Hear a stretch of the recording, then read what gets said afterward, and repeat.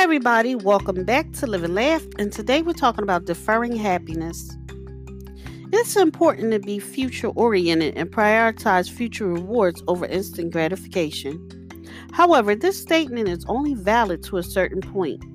If you live exclusively in the future, thinking that achieving some goal in the future is the only way to bring you happiness, chances are you won't be happy either now or when you reach your goals. By then, you'll come up with yet another event that must happen in order for you to be happy. For this reason, it's important to ensure that while your focus is on the future, it isn't a condition for you to be happy. For one, if you're unhappy today, it will affect your well-being and make you less likely to reach your goals. Positivity breeds more positivity, while negativity spawns more negativity. A lack of happiness today can ruin your chances of making your future come to reality.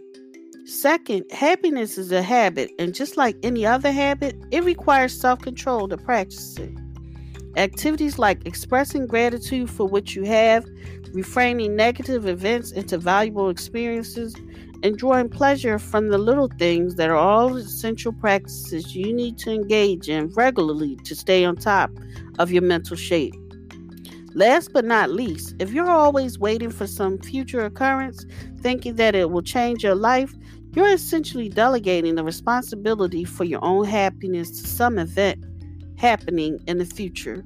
Does that sound like behavior of a successful person? Thank you for listening. If you know anyone that can benefit from this, please go ahead and share it.